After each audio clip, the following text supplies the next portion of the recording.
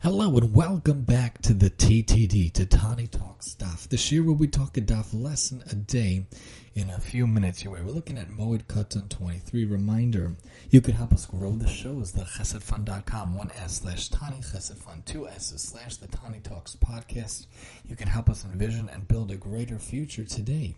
We're hosted by JewishPodcast.fm, the premier Jewish website for Jewish podcasts with our sister app YidPod. You can have a podcast. You can reach out to me. Easily set up, easily done.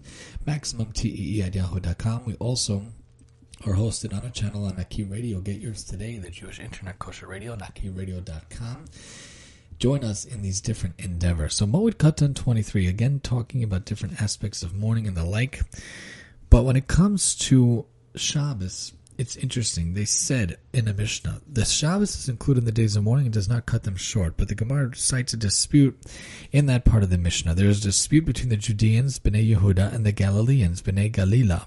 These say there is observance of mourning on the Shabbos, whereas those say there is no observance of mourning on the Shabbos.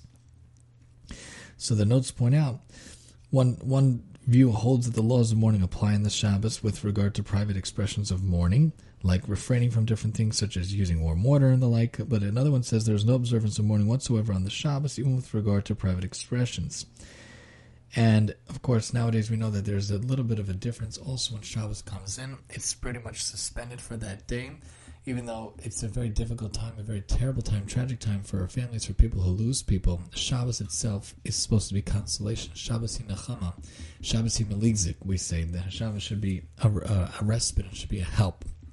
To bring to mind the idea, when it comes to Shabbos, slowly we should never know from losses or anything like that, but even during a week, if we have difficult things and we're worried about financial things or how we're going to get work done, like the song teaches us, put away your hammer, all your work is done, even if the work is piled high, you pretend as if Shabbos comes and all the work is done. All the troubles of the week, all the worries of the week are gone, all the agah, all the anxiety you have, it should be as if it's gone, it should be as if it's not there. Just as there's an opinion, there's a way that those who are mourning, we should know no such things. When Shabbos comes, it's suspended. So too in our lives, even if we're worried about things and we're upset about things and we're anxious about things, when Shabbos comes, it should all be as if it is healed, it should all be as if it is on suspension, and that there should be not a care in the world. Very difficult done, much easier said than done.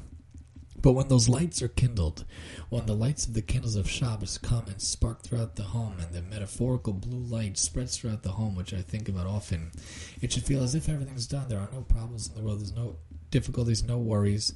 Shabbos comes should bring its peacefulness in its wake. There should be shalom bayis in your heart, in your soul, between you and your spouse and your kids, and you should feel as if everything is a-okay within your days. Join us next time as we talk Moed Katan 24 here on the TTD.